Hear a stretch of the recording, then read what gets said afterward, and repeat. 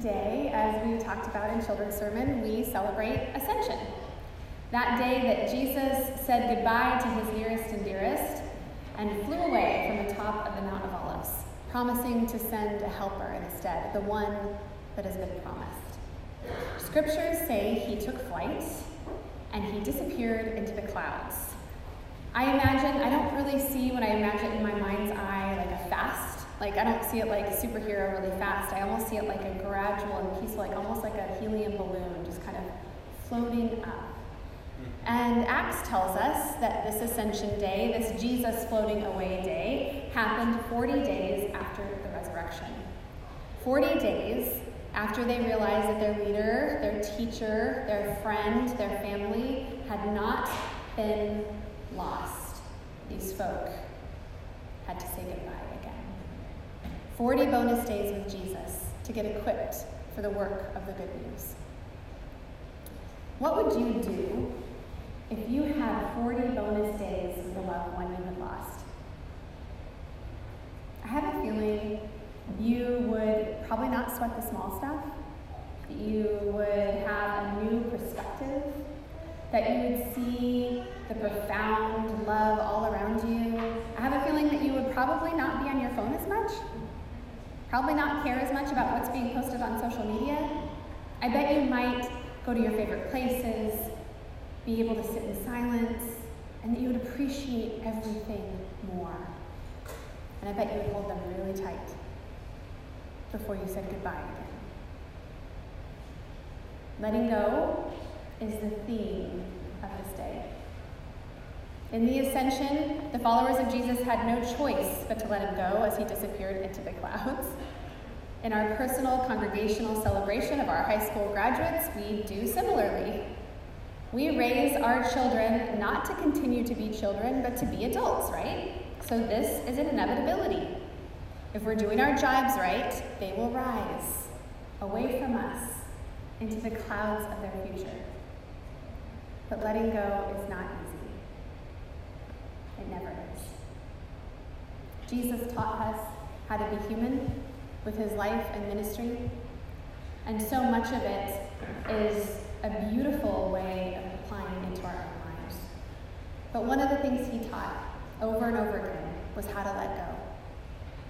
He did it when he started his earthly ministry, and he said goodbye to his family. He did it when he left his context of where he had grown up. It was not normal in that time to leave the place where you began. He did it when he challenged the religious authority of how he was raised and forged a new path, continuing to do things that distanced him from that religion. He did it when he sent his disciples out without him to get practice in their own ministry. He did it when he sat with his followers on that last night that he was betrayed, washed their feet, blessed the bread, gave them the cup. He did it at the Garden of Gethsemane as he sweated blood and prayed. He did it by letting go into the hands of the authorities. He did it as he walked every step to Golgotha. He did it on the cross. Over and over and over again, we see Jesus letting go. And here at the Ascension, we see him do it again. Let go, so that his followers could do the same. If I'm being honest, at this 2000-ish year mark, I'm pretty skeptical about God's call to have humanity be God's representatives on earth. We're not doing a really great job. Our human systems are riddled with sin. We hurt each other. We hurt those closest to us. And not only that, but we hurt the world. We're killing the planet. We have a war machine that could decimate everyone, everywhere, anytime. Nuclear bombs ready for a button to set them off. And that's just the tip of the iceberg of all the horrors of humanity. Often we do not look like a sympathetic species, right? But we have to have some potential, because the God of the universe entrusted us with the message of love. Granted, we did not get this message to spread on our own broken terms, thank God. We were gifted a helper, a destructor, a transformative motivator to get us out of our toxic patterns and into God's flow of love, to continually beckon us. I like to think of the Holy Spirit as a playful thing, but that's also a terrifying thing, as the activities director of the work of the bodies of Christ. She's always creating scenarios for us to do work, to heal internally, to go out into the world. We cannot be in the flow of God without the Holy Spirit, and we cannot be in the flow of God without letting go. Every major ministry move that Jesus did throughout his life happened after letting go. Every incredible thing that humanity has ever done throughout history includes some kind of letting go. Every healing you experience, every breakthrough, every spiritual leveling up, every major growth step, every endeavor worth doing requires letting go. Ponder for a moment the biggest things that have happened to you. I have a feeling that in some way, shape, or form, letting go is a huge part of that. For some of us, our letting go doesn't always look that peaceful. How many of you have held on to things that you shouldn't have and then gotten thrown around like a bull rider at the San Antonio Stock Show and Rodeo? Right? Life moves on. Change happens. Whether we want it to happen or not, we have to let go of things. Like the followers of Jesus, we don't always get to decide when that letting go will happen. We lose things. We lose people.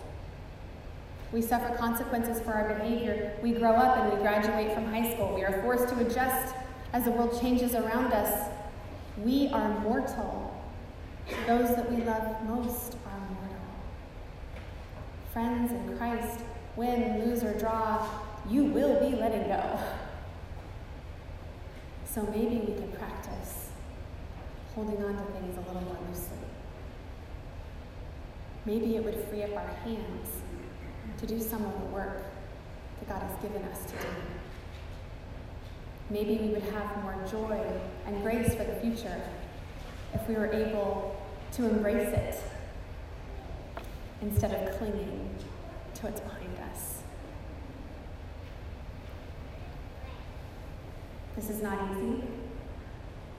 One of our many toxic traits as humans is the propensity to live in fear. At some point in our history, it served a purpose. If we had to run from a bear or something, yeah, that's good. Be afraid. But now we need to put fear in its context. While change can feel scary, it is the most natural thing in the world. It is supposed to happen. God wrote it into creation and into each day, and it brings us into the future that God has intended for us. It will take practice for us to continue to be comfortable with it. It takes faith to let go of the illusion of control. It takes courage to step out when everything in us wants to stay safe. But it is one of the most profound spiritual disciplines that we can use.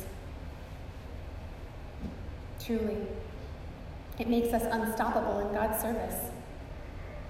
Because if we can let go of our own idea of how things should go, about looking out for number one, about our own safety, we are no longer governed by fear. We're no longer governed by our own whims and desires. We're no longer trying to control outcomes for ourselves or anyone else, and that makes us unstoppable. So what this morning do you need to let go of in order to embrace the way of love and be unstoppable? I have a few guesses that some of us might need to let go. Maybe some misconceptions of ourselves. An identity that you have claimed that does not have to do with God's grace.